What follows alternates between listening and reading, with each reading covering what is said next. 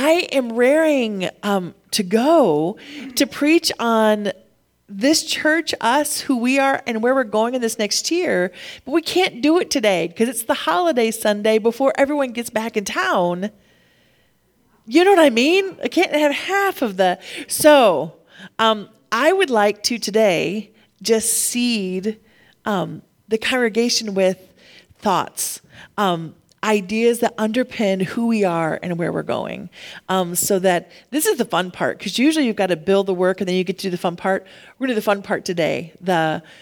Think about the ideas, the principles, the things behind that influence everything in your life. And then next week we'll talk about specifically our church. Our mission is to equip people to be and to make disciples. Equipping people to be and to make disciples. Amen. It is the one mission Jesus gave us. There is no second mission. It's the one mission.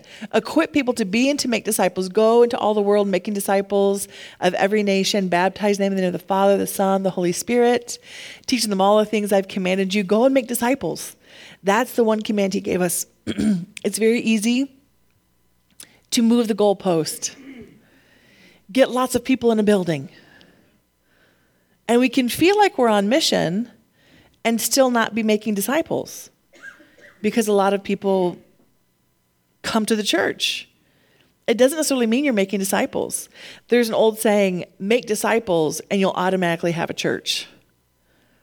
You can plant a church and not necessarily have any disciples. You know, the mission wasn't go make a church. Church is an indispensable part of how we grow and mature in the Lord. But church is not the mission. The mission is to go make disciples. Like what we're doing here is incredibly important, but it is not the mission. The mission is to make disciples. This is incredible. This is part of what God has given us that helps make disciples, to raise them up, teach them all the commandments, but it's not the mission. We can have more and more and more programs in church and feel like, man, we're really busy, and not be on mission. So our goal in this house is to raise up powerful people who can be on mission, which means there's not only a few people who get to be powerful in the Lord in the house. We need everyone to rise up and be powerful in the Lord in the house. We don't need just the professionals who do the Jesus stuff. We want to raise up everybody to do the Jesus stuff. You are as likely to get healed in your body, your mind, your spirit by Dana laying hands on you or Sue laying hands on you, right? You're as likely to get healed by Max laying hands on you as you are by anyone who went to Bible college. He's just wanting to use those hello cards all morning. He's a believer. He's 11. He doesn't have a junior Holy Spirit. He has the Holy Spirit within him. He can lay hands and pray for the sick and see them recover. Everybody as much as someone who's been to Bible college. And if you don't get to do it in the house, you're not going to leave and do the Jesus stuff. So we want to make a lot of room in this house for people to rise up and be powerful. That's a big deal because most of us were raised in contexts where you didn't get to be powerful. Or you work in contexts where you don't get to be powerful. Most people don't use kingdom tools in how they navigate life. Encouragement, love, mercy, honest conversations. Most people aren't using these tools. They're using all the fallen world tools, which have to do with manipulation and control, right? Most bosses don't use kingdom tools. Most bosses use fear, intimidation, right? There's a reason why you clock in on time. Because you will not get paid if you don't, right? Most of our life is managed by these fallen world tools. And so the fallen world tools are all about shrinking obstacles, which often is people, to get a job done. I'm just saying we spend most of our lives in positions where we have to get shrunk, or people would like to shrink us. Has anyone ever been to school?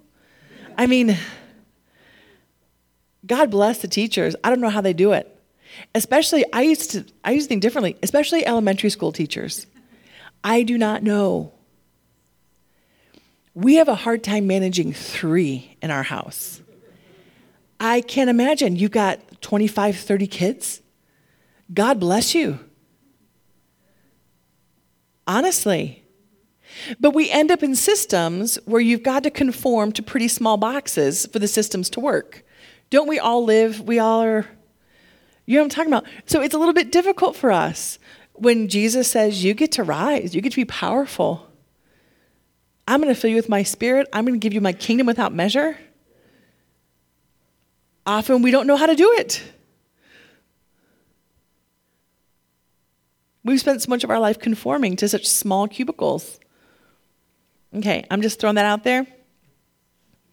Our mission is to equip people to be and make disciples. Disciples are powerful people. The disciples weren't perfect people when Jesus entrusted them with the message of the kingdom. Before Jesus even died and rose again, he sent his 12 out to do the things that he was doing. He didn't go with them. Then he sent out 72. What did he say to them? Go heal the sick, go raise the dead, go deliver the oppressed.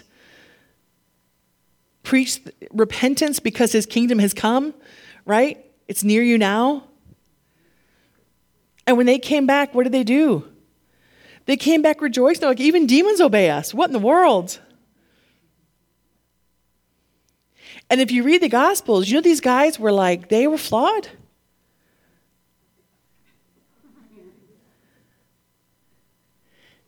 When Jesus sends out the 12 and the 72, who's with him? Judas.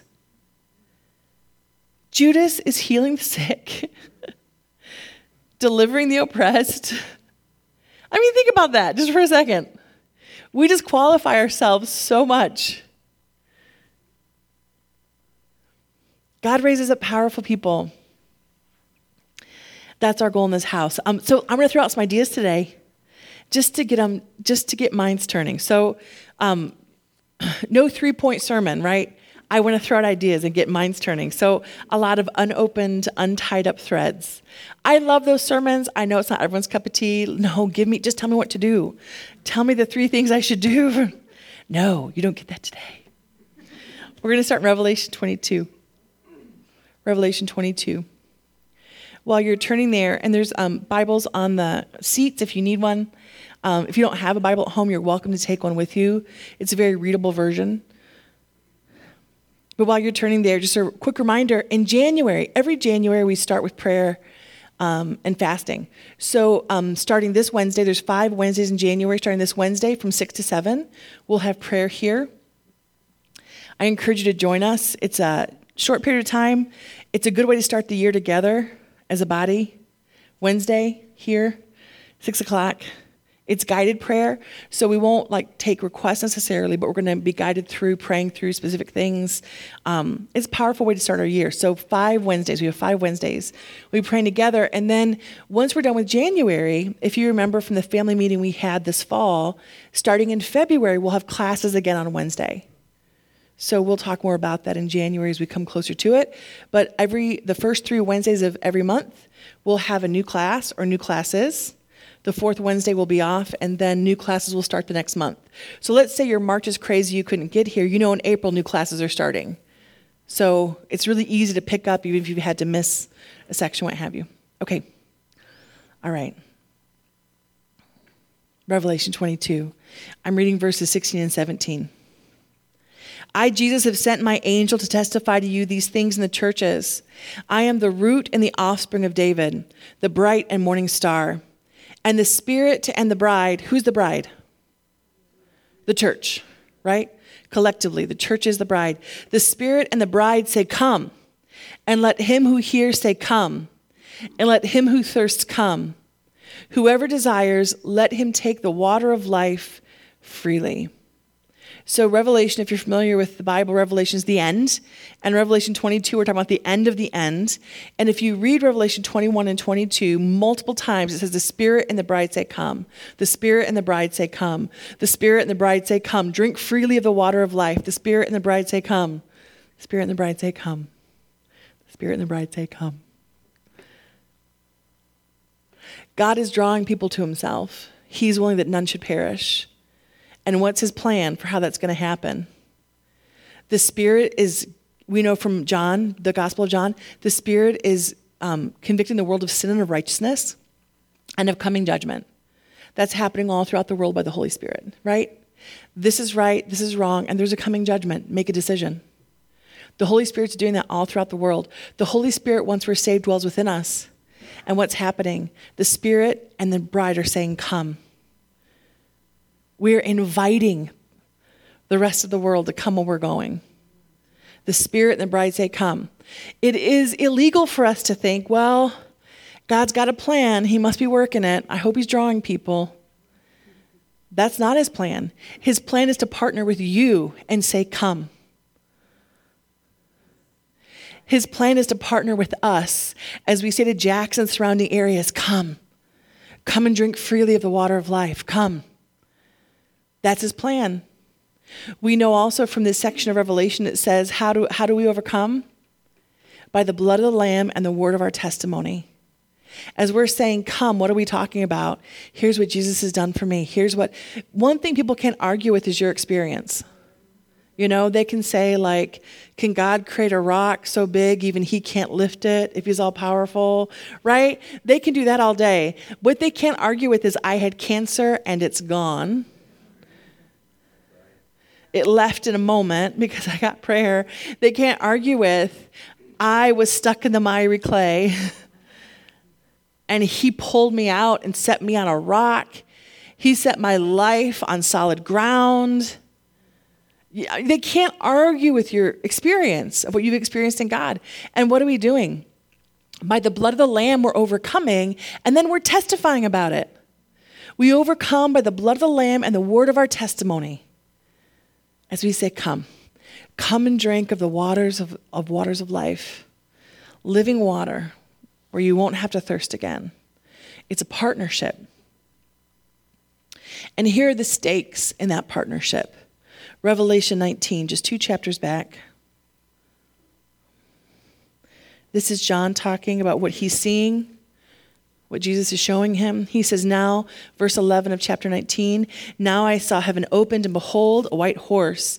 And he who sat on him was called Faithful and True, and in righteousness he judges and makes war. His eyes were like a flame of fire, and on his head were many crowns.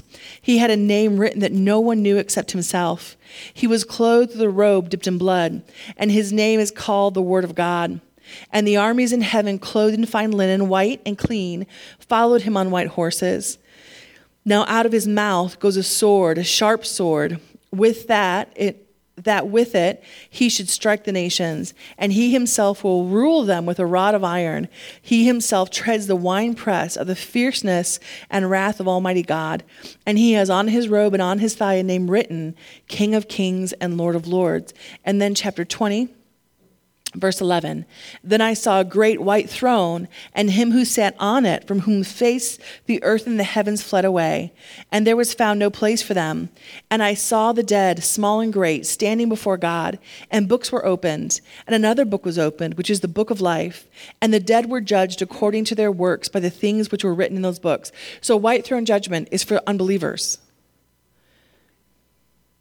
right?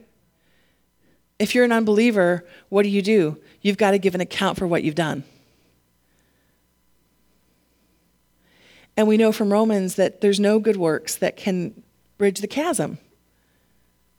No amount of good works. Now, if you're a believer, what happens to all the bad things you've done? They've been covered in the blood of Christ. They've been covered in the blood of Christ. So when we read this, it's not like, oh, okay. Listen, this white throne judgment, it's severe, but it's not for you if you're a believer. It's for those who have not come, who've not drunk from the water of life. It says, according to their works, by the things which are written in the books. The sea gave up their dead that were in it, and death and Hades delivered up the dead who were in them, and they were judged, each one according to his works. Then death and Hades were cast into the lake of fire. This is the second death. And anyone not found written in the book of life was cast into the lake of fire. Merry Christmas. Happy New Year. But the stakes are high. So we're set on a mission, and it's not like, oh, we're on a mission, we're going to heal the sick, raise the dead. And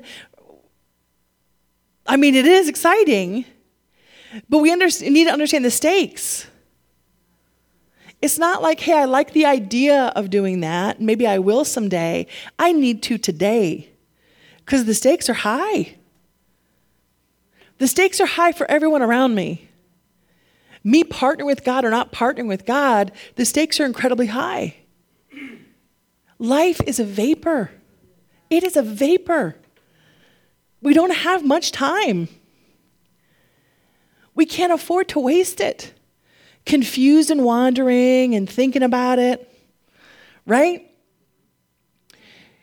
You aren't what you want to do. You are what you do. That's a fitness quote.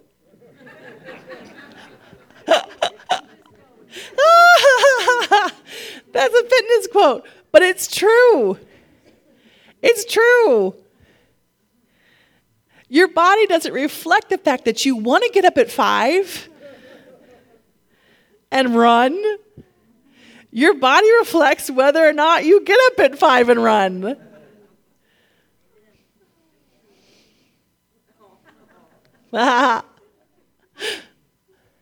Right?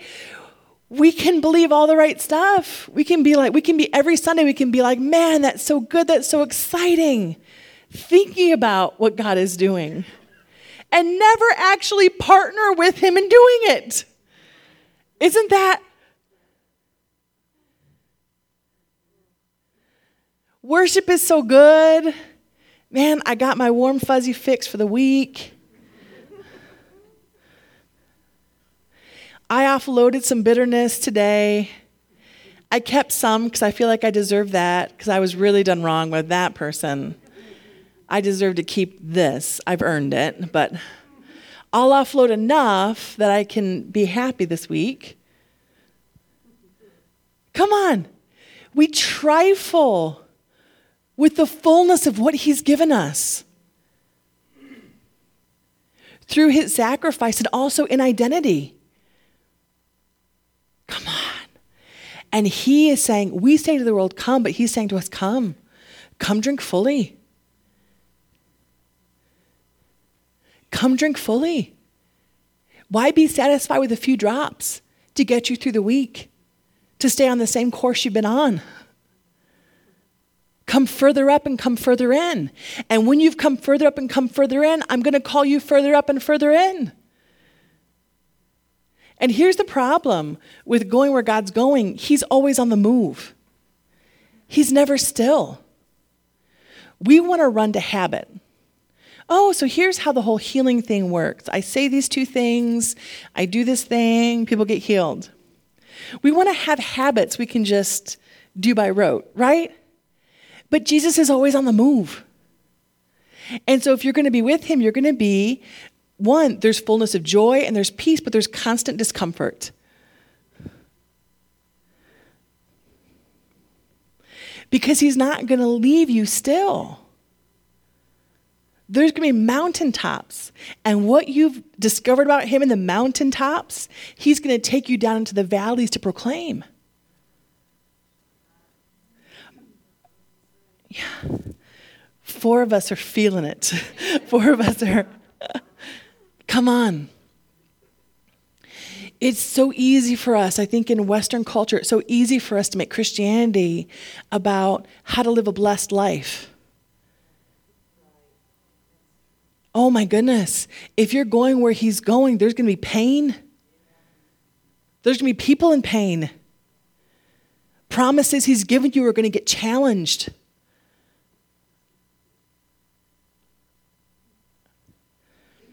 Now we're down to 2. Okay.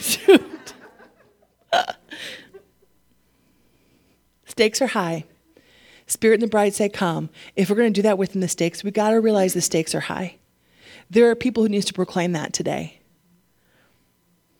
Mark 4, verse 35. By the way, if you're new to the faith and you've not really used a Bible very much, at the very front of the Bible, like in the first couple pages, there is a table of contents. So if I say, hey, we're going to Mark chapter 4, it will say Mark there, and you can go to Mark, And then when you get to Mark, there's going to be big numbers and small numbers. The big numbers are chapters, and the small numbers are verses. So I'm going to go to Mark chapter 4, big number, and then small number, verse 35.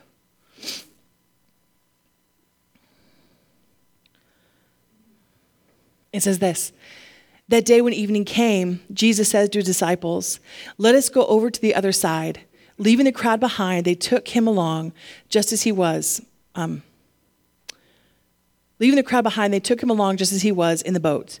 Okay. Then there were also others in the boat. There were also other boats with him. A furious squall came up, and the waves broke over the boat, so that it was nearly swamped. Jesus was in the stern, sleeping on a cushion. The disciples woke him and said to him, "Teacher, don't you care if we drown?" Yeah, so passive aggressive. Is that really? What are you saying? Help us. That's what you were saying. These guys. Okay, thank God they included all the bad stuff about themselves. "Teacher, don't you care if we drown?" He got up, rebuked the wind, and said to the waves, "Be quiet, be still." Then the wind died down, and it was completely calm. He said to his disciples, "Why are you so afraid? Do you still have no faith?" They were terrified and asked each other, "Who is this? Even the wind and the waves obey him." That's cool. I think that God wants to do things through us so that people around us are like, "Who is this?" And then we get to be like, "That's Jesus." Come on. Okay. So let me throw some ideas out, and I just want to leave them churning in your mind as we come to communion today. First idea. The Father loves to bless his children. This is true. He's just a good father. Honestly, Mitch and I, we're constantly saying like, he's too good. Oh, no, there's no time. No time today. He's too good to us. He's just so good. And even there's times where like, man, we totally screwed that up. Oh my goodness, he gives us so many redos, I cannot even tell you. We were hearing him. Why didn't we listen? And he totally gives us more chances. I don't even know. He's so good. And he takes screwed up stuff. Like things you screwed up, things I screwed up, and somehow he works them together for good. And in the end, you're like, what in the world? How did you even make this out of that? That's unbelievable. It is unbelievable. Sometimes people say silly things like, "I'm so glad this terrible thing happened because of this," or "I'm so glad I screwed up this way because I was," no, don't be glad you screwed up. I mean, but he's so good at what he does, it can almost evoke that. Like, what in the world? How does he keep doing this? I don't know. So, I'm going to be clear. God loves to bless his children. But mature children of God, powerful children of God, understand that God wants to do things through us and not just for us. We can spend our entire Christian lives like, "God, why aren't you? Come on. God.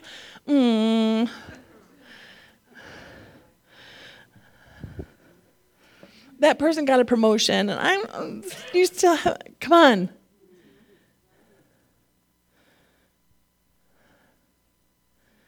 "God, if you love me, that guy's totally going to ask me out. Come on." We all had that stage. If you grew up in the church, we all had that stage.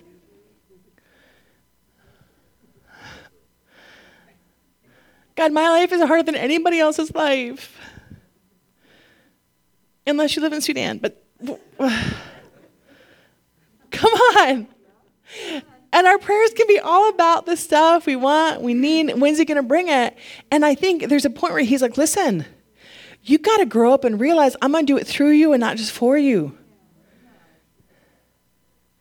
God, there's a financial need.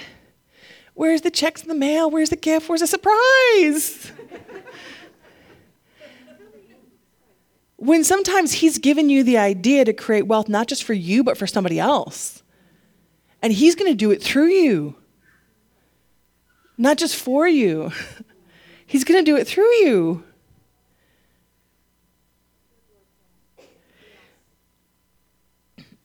If we don't understand this, we can't walk into anybody else's storm and bring him. Because we're sitting, sometimes not even in storms. We're sitting in just like a little bit of current.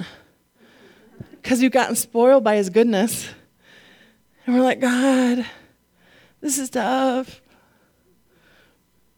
Come on. Thank you. Right? Well, we've got to learn how to like, God, there's a need. God, what do you want to do? I mean, this might be one of those like gifts and surprises, but hey, give us a word because we're willing to partner with you. We're willing to walk this thing out.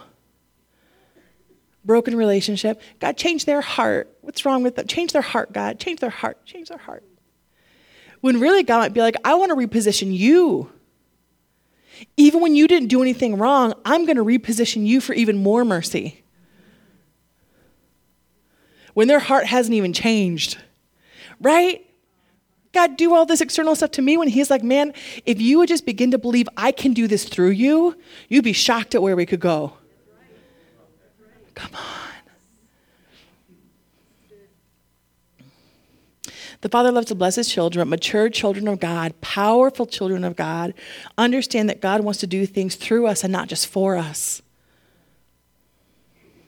Second idea I want to throw out. Get your wheels turning. They're in this storm, right?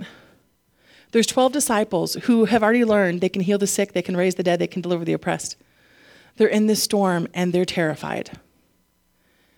Jesus is sleeping. Jesus is sleeping. Bill Johnson says this, I love it. He says, you have authority over any storm you can sleep through. What's undone around you? Where's the brokenness around you? What's heavy on your heart? Listen, if you're abiding, you can take it to the Lord in prayer and you will sleep at night no matter what the storm is. If you're in control mode, you can't sleep through anything. When you have said you can be in control, you can sleep through everything. That's the truth, right? But they're in this storm. So second thought. Do you bring storms or do you bring peace? Do you bring storms or do you bring peace? Because when Jesus calms the storm, what's happening? The chaos outside of him is submitting to the peace inside of him. You got me? When he tells the storm to be still, the chaos outside of him is submitting to the peace inside of him. He's carrying peace. He's carrying the atmosphere of heaven. He's carrying it. And so he is able to speak peace to the storm, and that outside chaos is submitting to the greater reality, the spiritual reality inside of him. Listen, if we're going to go as a church, and you really need to wait for next week, but if we're going to go as a church where God wants us to go, we can't be people who make storms. We got to be people that make peace. And I love it because in this body, I just love the flow. There's peace in the house. But the time to preach it is when you've already got it happening. To remind people to steward it. Right? You don't wait until like everyone's creating storms to preach on how not to create storms. Like when people are carrying peace, that's the time to preach on it so we can be aware of it and keep stewarding it. Are you with me? Do you bring storms or do you bring peace to chaos? For some people, I mean, everything they touch just seems to turn to chaos. How many of you have seen that? Some of you be like, that was me. Every relationship, there'd come a point where it just got, fraught. Every job. Come on. Listen, we've got to be able to look honestly at ourselves. If you have a hard time keeping a job for more than 2 years as a track record, you got to look inside and say, Jesus, help me understand how to live in peace and not storm, not chaos. Being real with you. Now listen, there's lots of ways people get there. If you were raised in chaos, then that feels like home to you. And guess what you tend to create that feels comfortable? Kind of chaos. When things are still, you're not sure what to do with it. It's not what's familiar. Anyone who's married or has been married, was there ever a time where you're like, where's this fight coming from? What in the world? Now, no one's answering, and that's super smart. That's super smart. But listen, if you were raised in chaotic, come on, then you're always trying to solve a problem. You're always looking for the chaos. Why is this happening? Why are they doing that? When God says, listen, you got to work from rest. You got to have peace to actually produce some kingdom things. You can solve a lot of problems and you can solve a problem, make 20 problems in the process. And the enemy can deceive you to think you're a problem solver because you're just wanting to help that person, help that thing, show that company how to run better, right? But there's constant disruption. It's not peace. It's going to be impossible to help bring peace to other people's storms if what we have to bring inside is a storm. Jesus could calm the storm because inside he had peace. Are you with me? Now listen, there's lots of ways you get to that point of chaos. A lot of times, it's not even stuff you did. But it's something Jesus wants to heal. He wants to soothe that with the balm of Gilead. He wants to give to you a new sense of what home feels like, what familiar feels like. Because when you've grown up with chaos, you're going to keep making chaos until you reset home. We recreate home, right? Have you ever come home from vacation and you're like, oh, I get to use my own bathroom? You maybe didn't even clean it before you left, but it just feels good. This is my bathroom. You might have paid to stay in $100 hotel, whatever, but you come home to your own bed and you're like, that feeling of home. It's a powerful thing. And when that's chaotic inside of us, we'll keep creating chaos. So I'm not saying, hey, if you're not at peace, get at peace, like judgment. I'm saying we've got to be able to say, God, we're willing to have you inspect every corner of us. What's broken? What needs to get recalibrated? What needs to get set right? So the Spirit and the bride can be saying, come. Listen, the worst thing we could do is get defensive, like, well, you know what? Come on. How many of you have recognized Jesus is still teaching you how to be like him? How many of you have realized there's still corners he's sweeping through? In his goodness, he does it on a time schedule, because if he did it all at once, we'd die. I'm not joking. We would. And we'd never be able to crawl out of like guilt and shame. If he showed us everything, come on, he's just so good to us. So listen, if he's putting a light on something, it's not because you're screwing up. It's because, you've grown enough. We're ready to go here. Awesome. You've grown enough. We're ready to come here. Awesome. When we see something in ourselves, we're like, oh, I thought I was so much further. I thought I was so much more mature. No. You have been growing. That's how we got here. So let him do it. Let him do it. Do you bring storms or peace? Next thought. All right, can you take more thoughts? Are we okay? Because, most of the room got super quiet. Okay. We know we're coming to maturity in Christ when the world around us begins to look and take shape, and take the shape of the world within us, which looks like the kingdom. You know that you're actually rising up, becoming a powerful person in Christ when the world around you starts taking the shape of the world within you. Jesus is carrying peace, and so that's what he brought to the storm. As God is teaching you about himself, you'll begin to see those things reflected in the world around you. People who aren't even believers will start doing some stuff Jesus' way, because Jesus' way of doing stuff is really good, and you're doing it that way, and they start picking up on it. What's becoming familiar to them? Jesus. Awesome. That's good. And there's a point where the gospel is going to make total sense, because they've already been exposed. They've already been doing stuff gospel way and didn't even know it, because that's what you do. And you're bringing that to the world around you. It is impossible, and this is really crucial for our culture right now. You have to understand, it is impossible to live in a victim mentality and do powerful kingdom things. It isn't possible. It isn't possible. Because every broken circumstance, you're going to feel like, well, that's not fair, and why do they do that, and why did they say that, and maybe it's because I'm a woman. I bet that's because I'm a woman, right? I mean, come on. Are some people jerks to me because I am a woman? You know what? It happens. I'm in the most like male-dominated profession in the world. So I'm just saying, I'm not saying it never happens. I'm just saying you can't live there. You can't live under that. If I start thinking like, oh, I bet that person is, and what if doors start closing because they don't like me because I'm a woman, blah, blah. Listen, I serve a God who opens doors no man can open and closes doors no man can shut. You got to live from that place, even if you're in a bad situation. Our culture is inviting all of us to weigh the ways that we should be offended. You cannot do it. You cannot do it. You have to walk in a situation saying, hey, listen, whatever's broken, I'm bringing life to.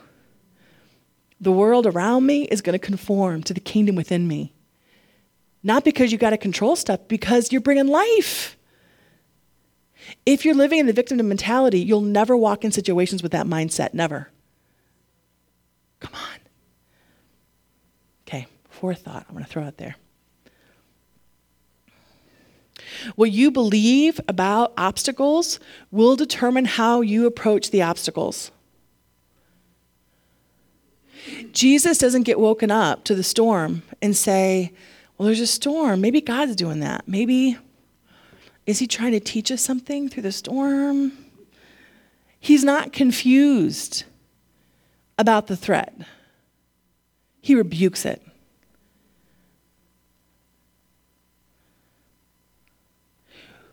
When we see things around us that don't look like the kingdom, when we see brokenness around us strangling people we love, we don't have to wonder who we are in that situation. James 1, starting in verse 12. Blessed is the man who endures temptation, for when he has been approved, he will receive the crown of life, which the Lord has promised to those who love him. Let no one say when he is tempted, I am tempted by God. For God cannot be tempted by evil, nor does he himself tempt anyone. But each one of us is tempted when we are drawn away by our own desires and enticed. Then when desire has conceived, it gives birth to sin, and sin when it's full grown brings forth death. Do not be deceived, my beloved brethren, for every good gift and every perfect gift is from above and comes down from the Father of lights, with whom there is no variation or shadow of turning. Of his own will he brought us forth by the word of truth, that we might be a kind of first fruits of his creation. Listen, every good and perfect thing comes from God. Every good and perfect thing comes from God. So when you walk in a situation and things are broken, you don't have to wonder what your prayer should be or who you are in that situation. When someone tells you about their bad diagnosis, you know who you are. You're praying for healing. The Bible doesn't say discern whether or not they should be healed and then pray for healing. Man, sickness isn't from God, so we're going to pray for healing. When marriages are falling apart, we don't apply a bunch of human wisdom and say, well, I don't know, you guys fight a lot. Maybe you should have never married him. She's not good for you. She doesn't bring out the best in you. What does your heart say? No. If there's a possibility of reconciliation, we're going to root for reconciliation. If there's a possibility there are a couple things that would preclude it, but not a lot. Obviously, if someone's in danger, you take that into account. If someone's broken covenant, then the person who's been wronged has a choice they get to make. But honestly, when you take out the limited situations, people give people terrible counsel all the time about marriage. That's all about division and not about reconciliation. Because we're trying to prove we're good friends. He said that. I can't believe he. I'm proving to you right now what a good friend I am, even though I'm undermining your life. Like, come on. We don't have to wonder who we are in these situations. What looks like the kingdom, that's what I'm going to speak. That's what I'm going to do. That's what I'm going to pray. On earth as it is in heaven. That's what we're doing. Jesus isn't confused about the obstacle. He's not confused about the storm. He rebukes it. He takes authority over it. We can't live our lives muddled. This is incredibly important at this point in our culture too, because one thing increasingly that we're told is that certainty is arrogance. You can't be certain about anything. Listen, obviously, there's some things we don't know and we're not going to know till we get to heaven. But there are other things that God has shown us specifically and clearly. And we need to stand firm. There is truth.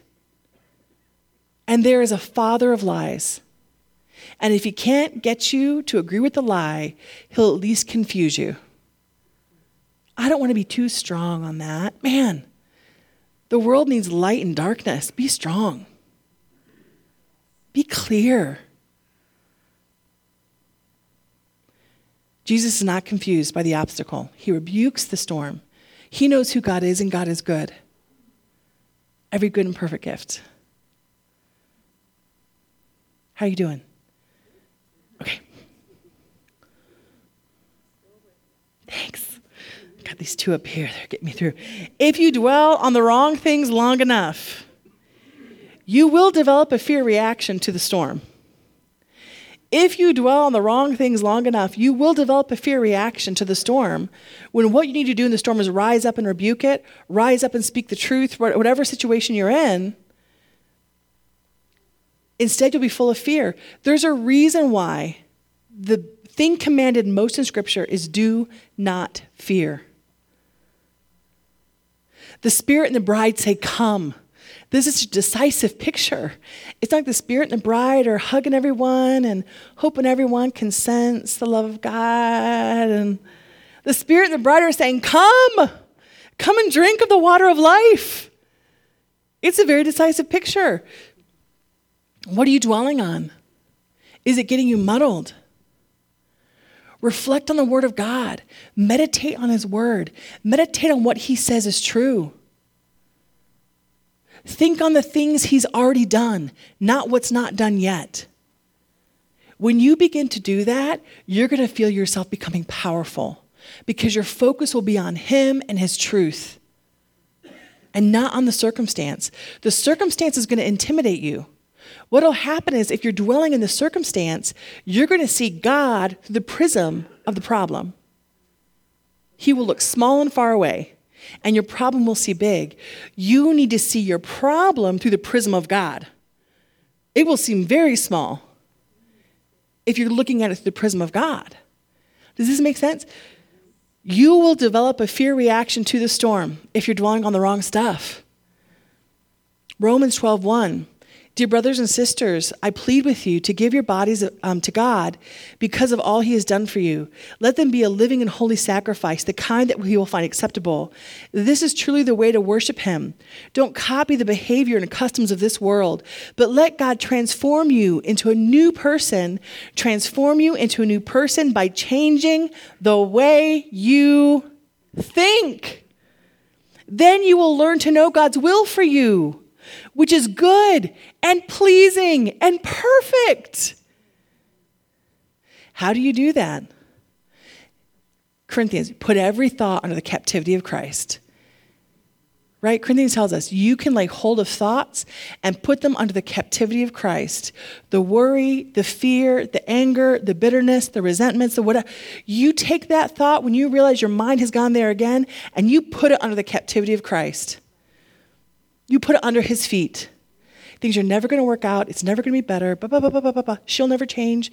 This one, right? Thought, get under Christ's feet.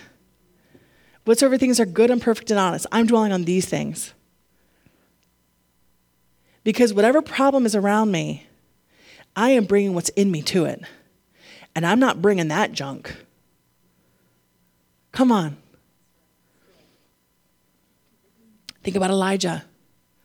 Elijah has this great, victory over the prophets of Baal, crushes them. He's tired at this point, and he hears the threats that Jezebel's given. Jezebel, one person. He's already defeated all of Baal's prophets. He hears threats about Jezebel, and what happens? He runs away. He's just proven God is true. But he heard her words, and he believed them. And not the promise God had given him. He runs away like a coward after this great victory. What are you dwelling on? Where are you dwelling? Really quick, Psalm 119:32 says, I will run in the paths of your commands, for you have set my heart free. Think of your mind and the habits of your mind as paths that you run in. And let them run along his commands and his word. It will set your heart free.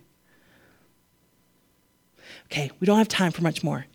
I'll throw a couple more things out real quick.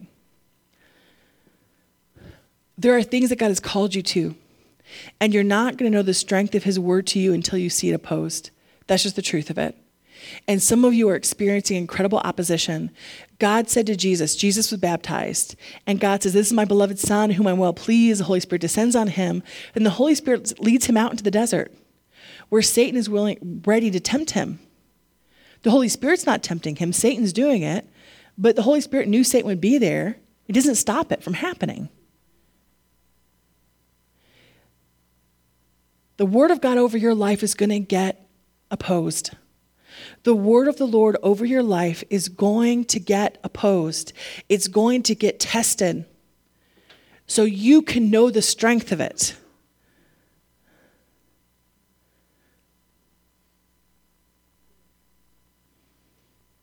And there are things that we want to be the word of the Lord to us that are going to get tested, and you're going to see this is not the word. How many of you are thankful that you've said, God, I need you to show me. Is this from you or not?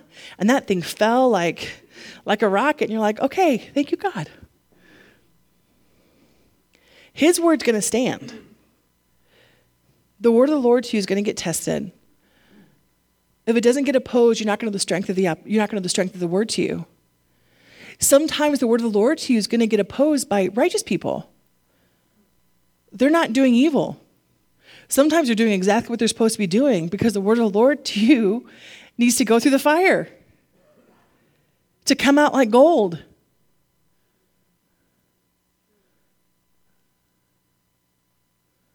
But his word will stand. There is no promise of God that doesn't require something from us. Last thing I'll leave you with. There are always two trees in the garden. There are always two trees in the garden. Right? That you can eat of, that you can't eat of.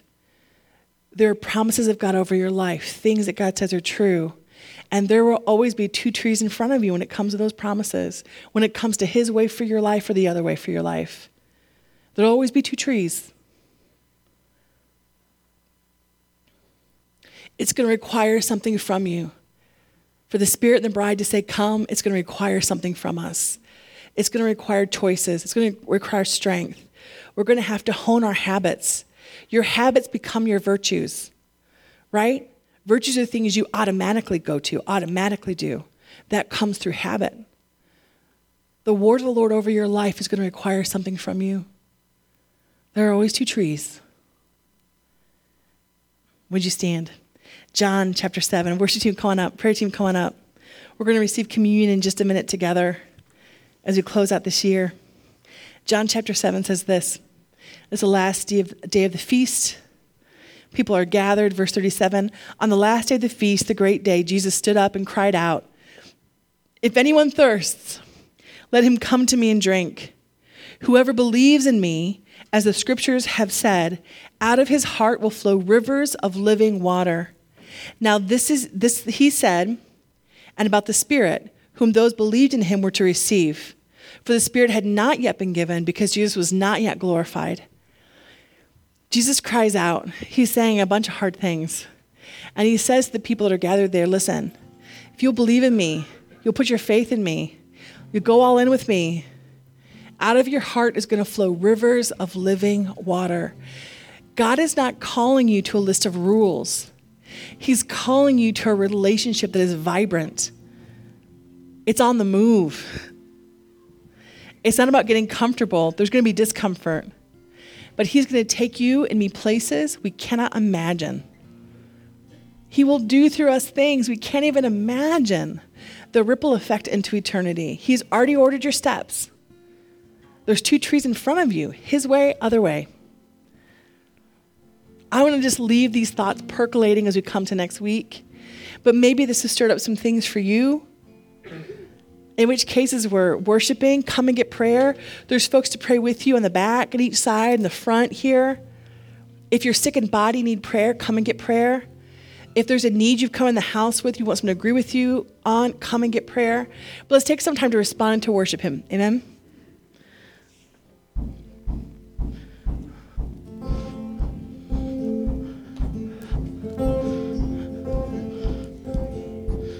Put your hands together if you can.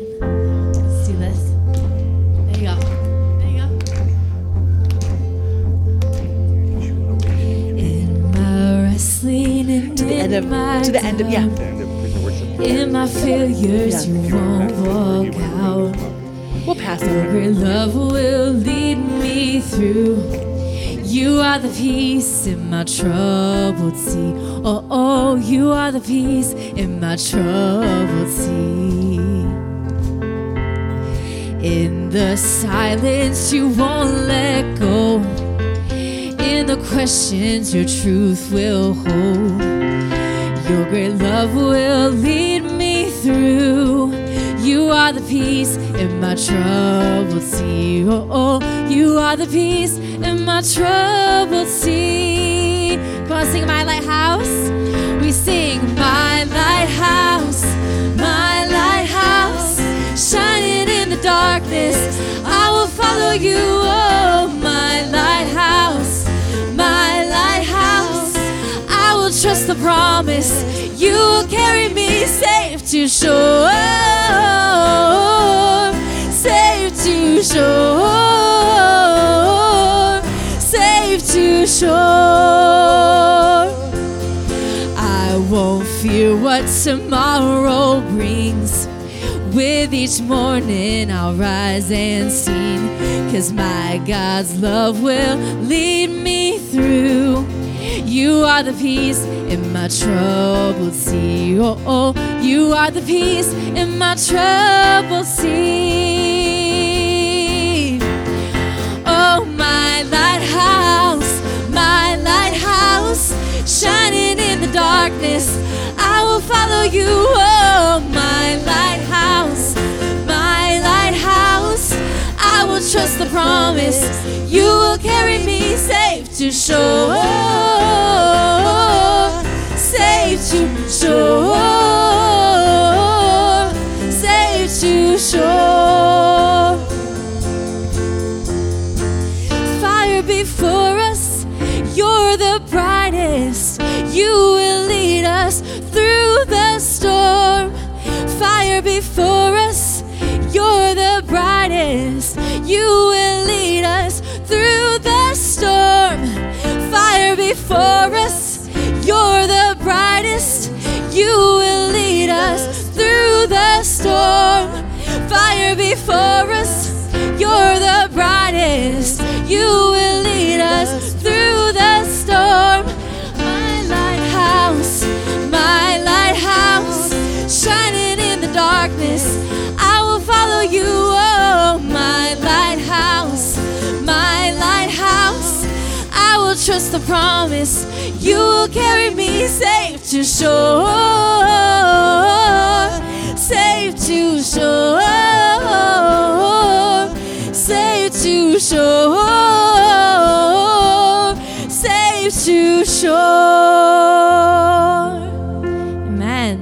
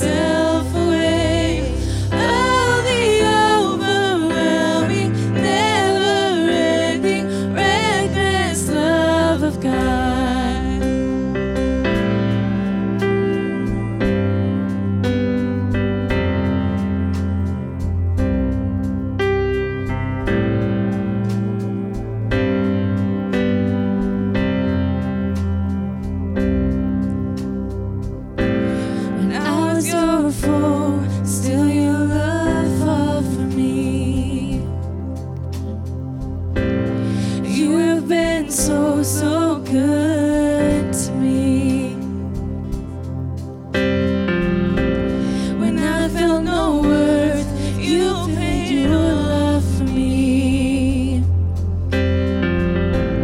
You have been so, so kind to me. Come on, sing the over. Oh, the overwhelming, never-ending, reckless love of God. Oh, it chases me down, fights till I'm found, leaves the 99. And I couldn't earn it, and I don't deserve it, still you give yourself away. Oh, the overwhelming, never-ending, reckless love of God.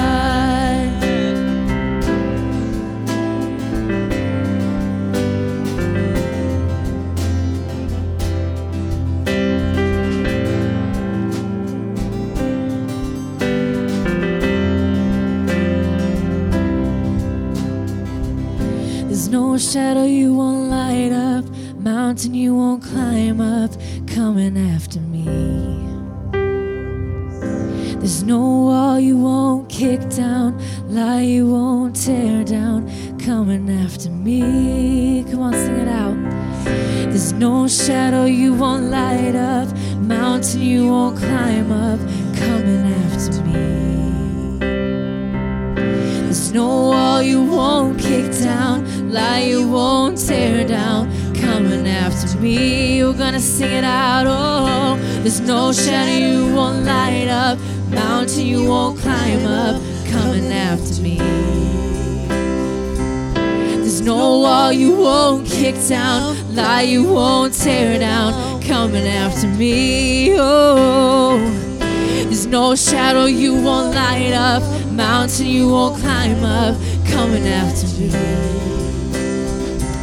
There's no wall you won't kick down, lie you won't tear down, coming after me. Oh, the overwhelming, never-ending, reckless love of God.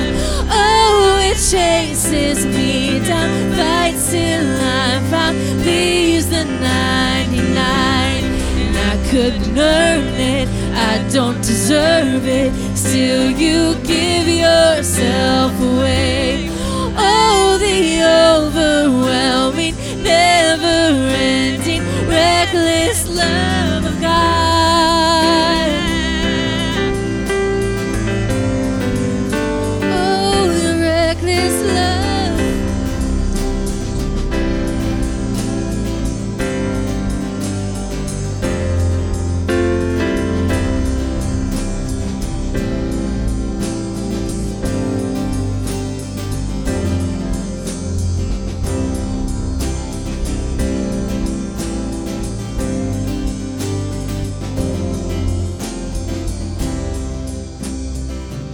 There's no shadow you won't light up, mountain you won't climb up, coming after me.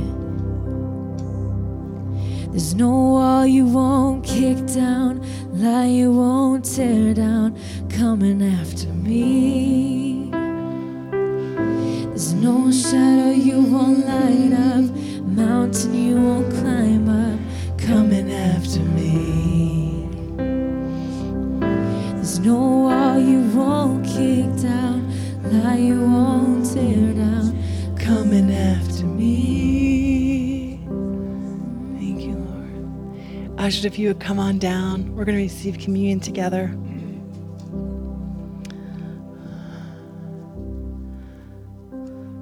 The Spirit and the bride say, come. The stakes are incredibly high. We need to rise up into full maturity in Christ and recognize our role as powerful people, sons and daughters of God, ministers of reconciliation. The Spirit and the bride say, come. And I have to say, the bride is the church globally, obviously, but I wouldn't want to do this with anybody else but you guys. If the church is saying, come, I'm so glad I get to do that with you. So as we take communion today, you don't have to receive communion if you don't want to. You don't have to be a member of this church. You can receive if you're a believer, if you've made Christ Lord of your life. But the ushers are going to give out the emblems. And then what you're going to do is you're going to find 2, 3, 4 people around you as we start this new year. And you're going to pray for each other. If there's needs, pray for the needs. But sometimes we just go to the need when really there's like blessing. Also, God wants us to pray over each other, and maybe there's a prophetic encouragement you have, but we're going to pray together. So you're going to get the emblems, and once you do, if you want to find 2 or 3 or 4 people, let's end this year by praying for each other. Spirit and the bride say, come. We're in this together. Amen. So rather than pray together at the end, we're going to pray together now. And then your dismissal is going to be when you and the folks you find are done praying for each other. Include people you don't know. Make sure everyone's got somebody. Yeah? Our Father who art in heaven, hallowed be thy name. Thy kingdom come. Thy will be done on earth as it is in heaven. Give us this day our daily bread, and forgive us our debts as we forgive our debtors. Lead us not into temptation, but deliver us from evil. For thine is the kingdom and the power and the glory forever. Amen. Amen. As you receive the emblems, find some folks, pray together. Jesus knew we would need this reminder of all that he has purchased for us on the cross. We can live in freedom from sin, resentment, unforgiveness. We can live by his Spirit.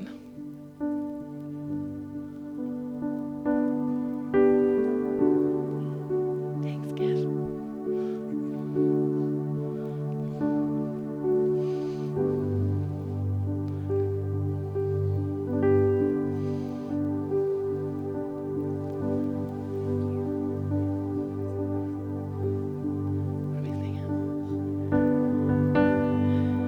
Like a river attendeth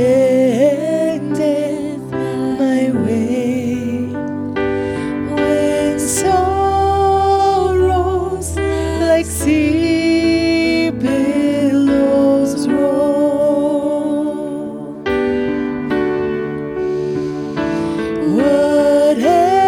Whatever my lot, thou hast taught me to say, it is well with my soul.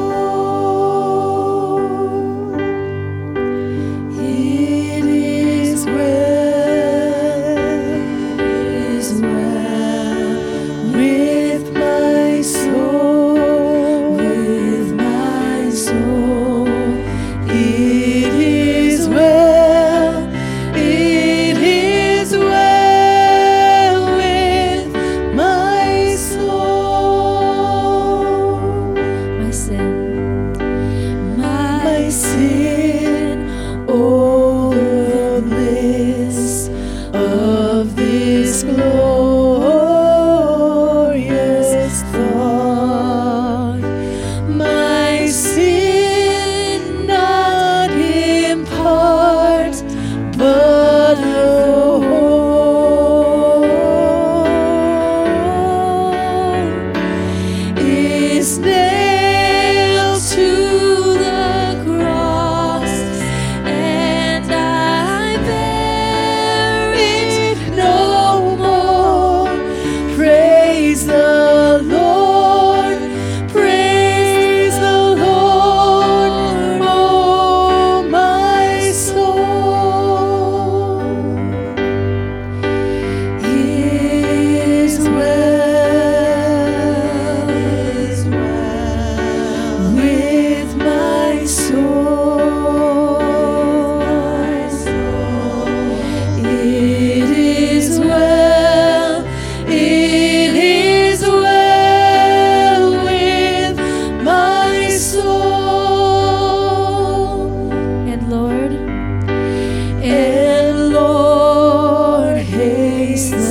the day when my faith shall be sight.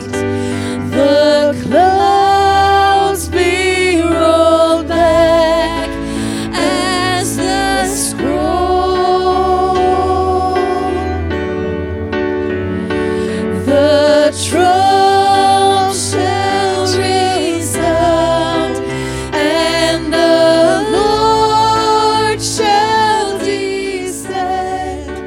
Even so, it is well with my soul.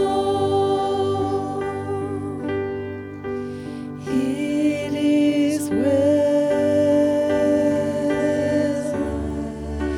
with my soul. It is well. It is well with my soul. All right, I think everyone's received. Go ahead and find some folks. Look behind you too. Pull in the one or two that might be by themselves.